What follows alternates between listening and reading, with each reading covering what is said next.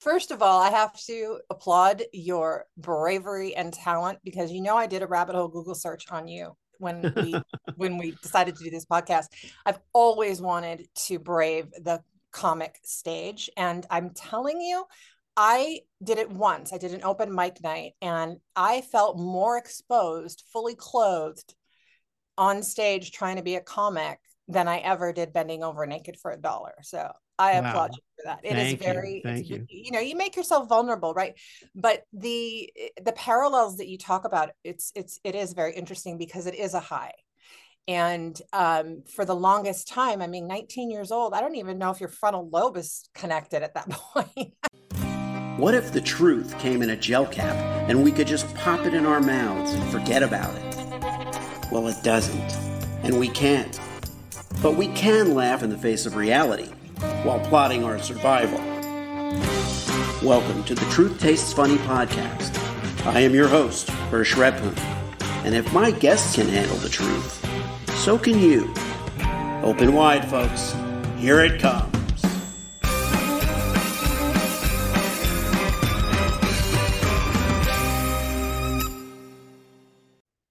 My guest today on Truth Tastes Funny is Christine Macdonald. Christine is the author of a new book called Face Value: From Working the Pole to Bearing My Soul. It's out now. You might have gathered from the title that she worked for the telephone company.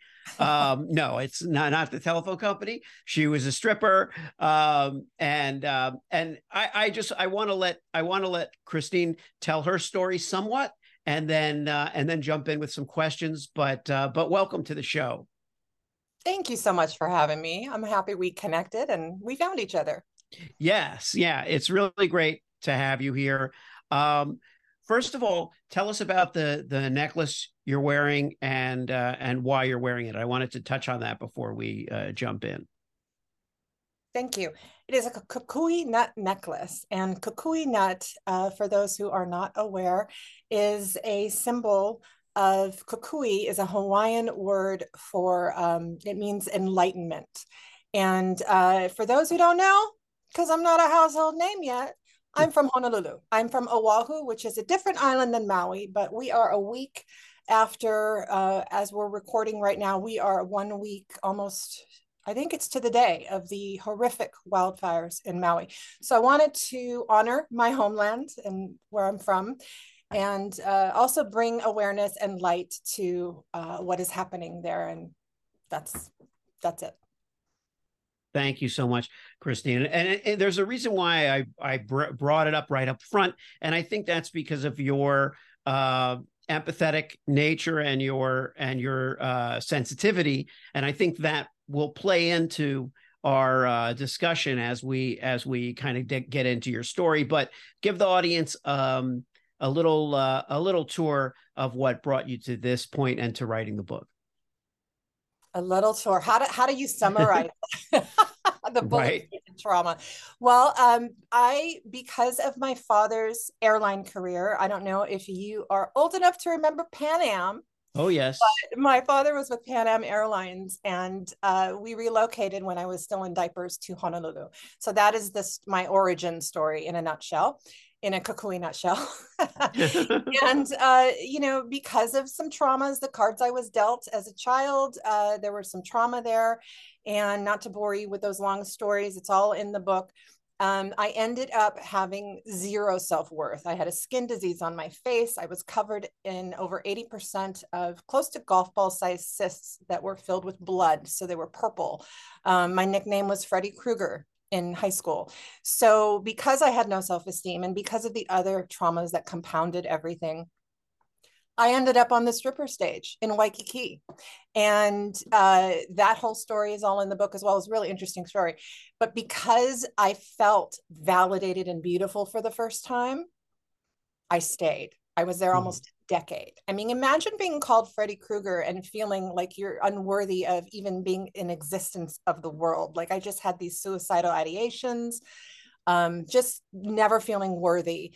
Imagine having that feeling and being 19 years old, and for circumstances just brought me onto that stage. I'm sorry, Kristen. No worries.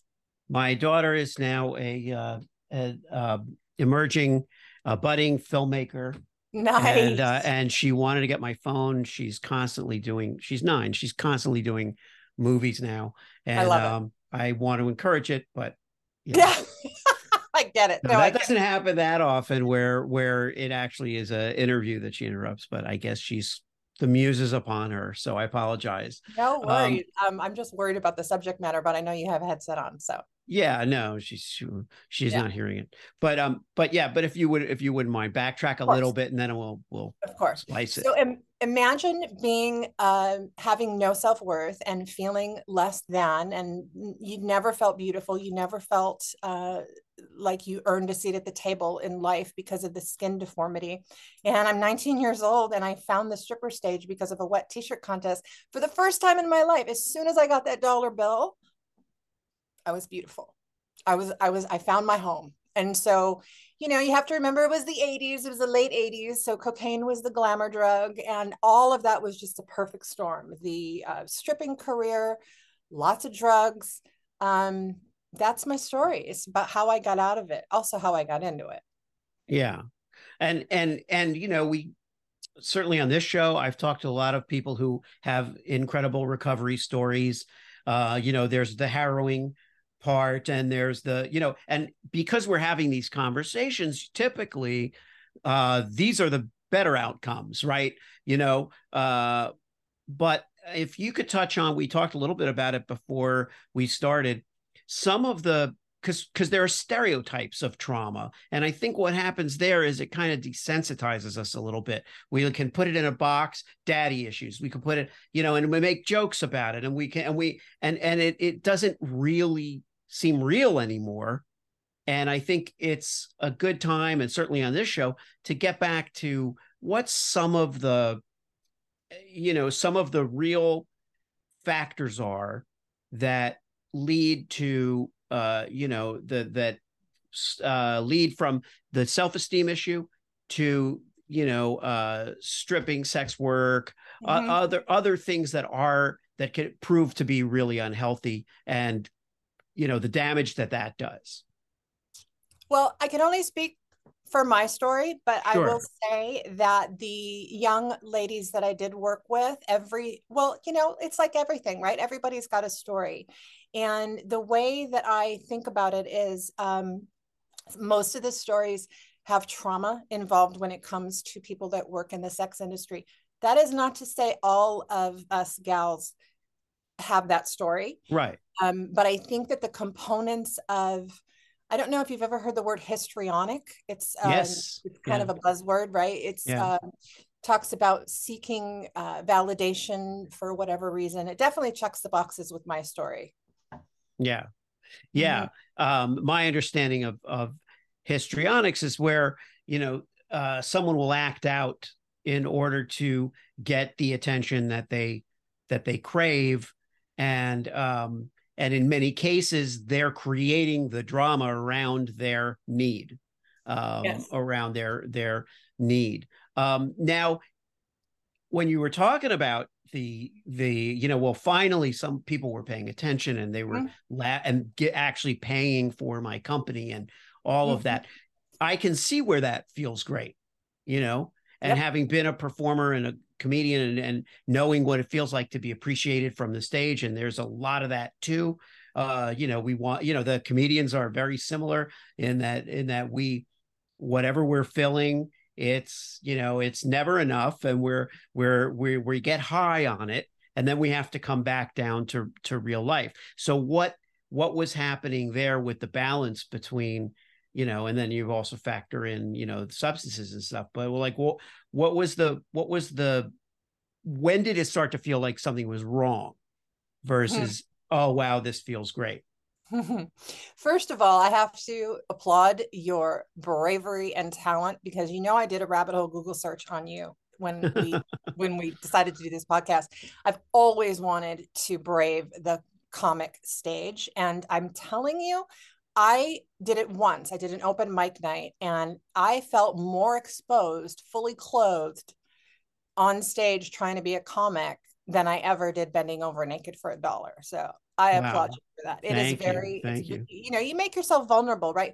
But the parallels that you talk about, it is very interesting because it is a high. And for the longest time, I mean, 19 years old, I don't even know if your frontal lobe is connected at that point. I don't think As a parent, I would say it probably is a little bit loose and jiggly at that point. So there's an element of life being this exciting performance. Like it's all about, you know, I talk about this in the book. I was obsessed with Bob Fosse when I was 11 years old. I watched, I snuck it because I wasn't allowed to watch R-rated movies, but All That Jazz. Yeah. Oh my God. I wanted to get off that island. I wanted to get off Oahu and go to New York and find my way on that Broadway stage and be a Fosse dancer. Well, the stage found me, but it was a different stage. Yeah. But it didn't matter because I felt I was a performer and I'm going to give them my all. And all the other girls were looking at me like when I would play this Led Zeppelin Kashmir 12-minute song because a Japanese bus full of tourists, bus full of Japanese tourists, there's my dyslexia, would come in. And that's how you make most of your money, with the long songs. But man, the performances I would put on. So that was a very difficult adjustment once I started trying to find a life outside. Once I quit and walked away, I was getting disappointed all the time that I wasn't getting that rush. And of course, like you said, it gets compounded with the drug abuse. But yeah, it was a definite adjustment for sure. And what was the way out for you, to the extent of, you know, okay, so the transition period, what was going on there? Do you remember being in your late 20s and thinking, oh my gosh, I'm going to be 30, and like taking an inventory of your life? Like, what have I done? Yeah. I don't own a home. I'm not married. I don't have kids. Whatever your story is, when you're 28, 29, especially when you're a lost soul like I was, I just felt like I was staring down the barrel of 30. Like, I better do something with my life. I don't have a college education. I'm stuck on this island. I started going on vacations when I was 25, 26. And that's something that really helped propel my motivation to move off the island. That, in combination with complete burnout from partying every night for almost 10 years, and then realizing I was going to be 30, I just looked in the mirror one night in the dressing room while I was trying to put my makeup on. And I just said, I think you're done. Because I was so hungover. I was so burnt out. And all the girls behind me in the dressing room, when you get a bunch of women together, that alone can be annoying. Yeah. Add cocaine to that. It's like a little walking, you know. Oh my God, yeah. So that was my backdrop. And I'm looking in the mirror thinking, I think you're done. And I walked outside and went to a payphone because there was no cell phones back then, no internet. Thank God. And that's what changed it. It took me about 6 months to save up enough money to leave the island. And that whole story is in the book as well. Yeah. Yeah. I mean, it's fascinating to think that, you know, that how does it feel? I'll let you explain. How does it feel to look at that book? When you look at that book cover and you think about where it came from and where and I love the cover. It's a beautiful cover. Hopefully the people on YouTube could see it. And then of course the easiest way to see it is to buy it, what's the easiest way to buy it, by the way? Amazon. Face value. Okay. Mm-hmm. Yeah. But anyway, so you look at that book cover, you know what's inside it. What does that feel like? Surreal. Very surreal. Because I knew that there was a writer in me dying to come out ever since I was writing those poems on cocktail napkins in the dressing room. I also knew that the story that I was living was unique, but it really increased when I tried to get a life outside of the stripping world. Meaning I didn't realize how unique until, you know, I'm working at an office and nobody's offering me cocaine. Yeah. What I mean, no one's offering to $100 so I could sit next to them in a club and talk to them, and like those kinds of things. So it's very surreal to see it. It just came out in March, and I still feel like I'm not a writer sometimes, but then I look at it and go, yeah, I did that. So it's cool. a little touch of imposter syndrome. Yeah. But not too much. Not too much. Yeah. And what else is going on in your world? I mean, you're a speaker as well. I like that you say you're a recovering narcissist. I'm working on a book now called Selling the Truth, and the subhead keeps changing, like the tagline or whatever it is, the subtitle keeps changing. But one of the ones that I'm playing with is 10 knowings for recovering bullshit artists, because it's really it's everybody's a bullshit artist. We're all bullshit artists. We tell ourselves all kinds of things. It's not just, the book is a business book, but it's not just about PR. It's not just about brands.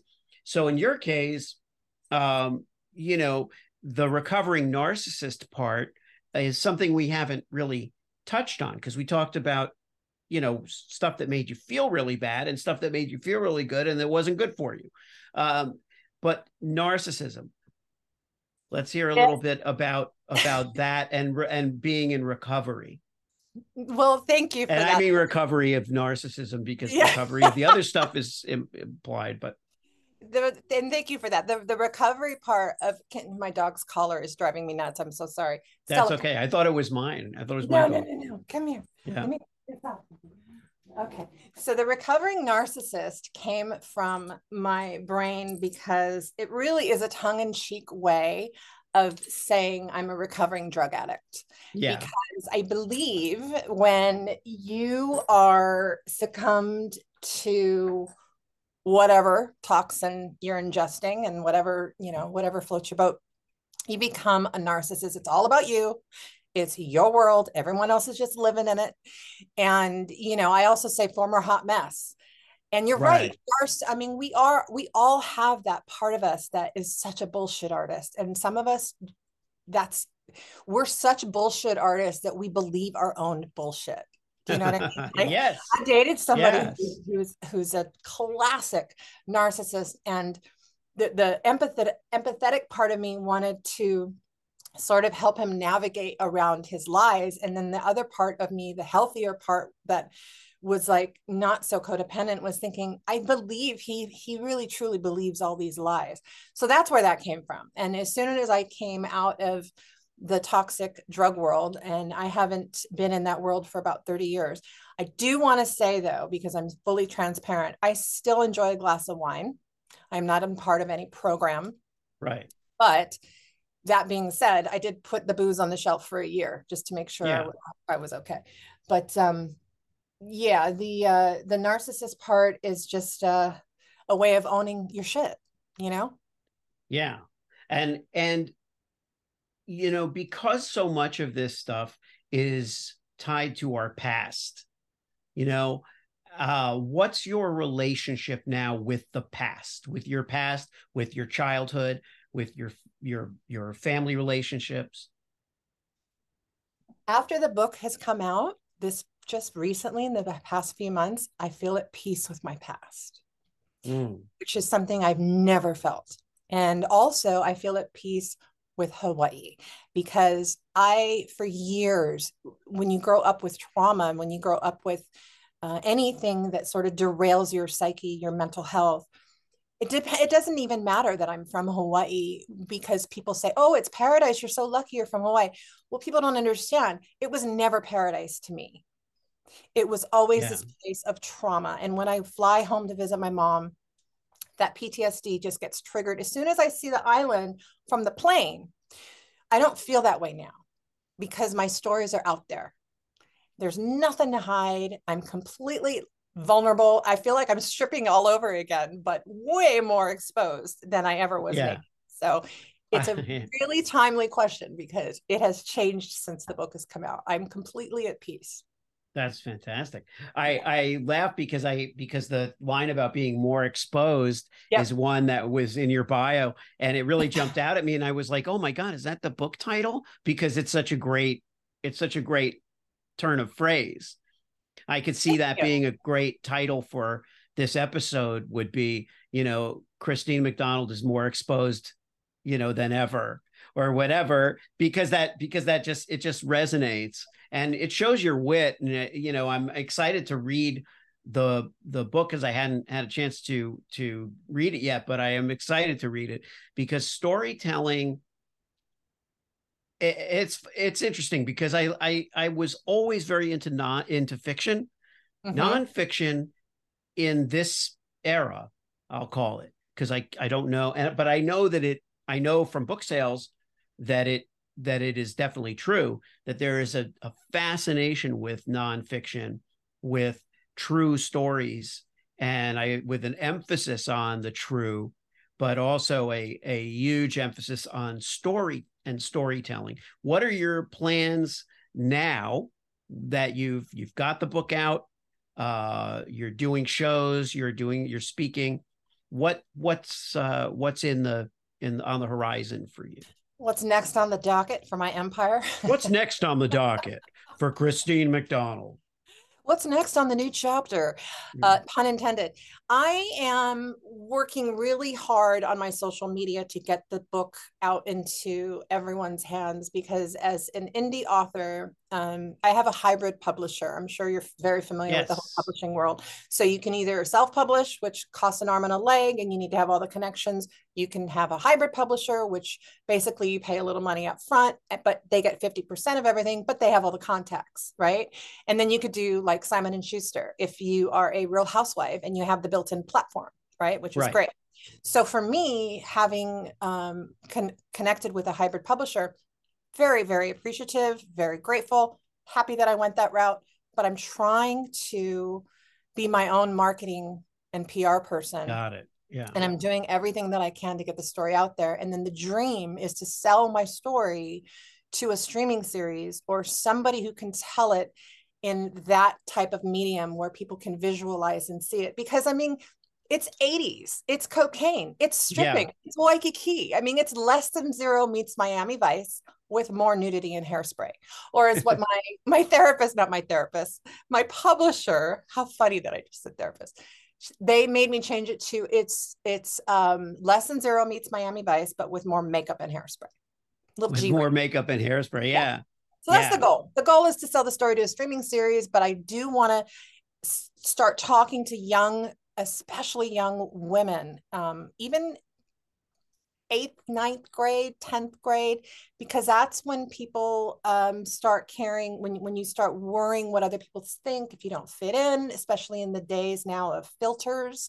I want to talk to people that maybe feel like they're not pretty enough, they don't have value, they don't have worth. I want to share my story, so hopefully they don't need to take the drastic choices that I did to find their self-worth. And I'm not judging anybody in the sex work industry. No. I support them. I just want people to know that their value is not predicated on whether or not somebody thinks you're hot. Yeah. And that's just logical. It's not judgmental. And with the pressures of social media and other, that's another thing. Like we were talking about how things become desensitized because they're overused.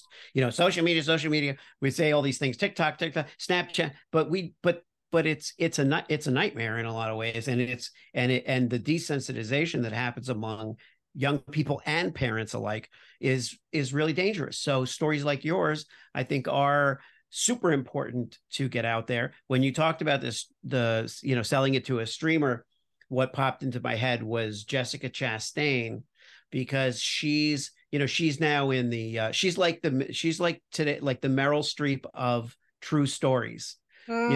She played Tammy Faye Baker, won an Oscar. Yes. She plays Tammy Wynette in the miniseries with Michael Shannon, George and Tammy, which is astounding in terms of just the quality of the filmmaking, and also and she's a producer. This is something that she's been engaged in a long time. There are a number of producers of that ilk, Reese Witherspoon, and there are a number of people that are doing stuff like that. But she just has there's something about real people and telling real stories that she's exceptional at. Well, thank you for the tip. I'm going to start tagging her in my post. Yeah, right. I You like never her. know. I like her. I think she's awesome. Wasn't she in what is the Help movie, or The yeah, Help? yeah, Yeah. yeah. No, she's phenomenal. She's one of those people. She was in also Molly's Game, which was where she played Molly Bloom, which is another real life person, and that's another incredible film. We should get her on here. We should get her on Truth Tastes Funny, get Jessica Chastain on the show and see what we can do to elevate her profile. Our people will call her people. That's right. That's right. Well, this has been wonderful. Before we go, is there any kind of I'll give you the floor so you can kind of tie it up in any way you like, but anything you'd like to share with our audience of surviving and thriving human beings getting through a chaotic world. Well, from one hot mess to another. No, I'm just kidding. Because we all are, right? We are, yes. We all have parts of us that are hot messes.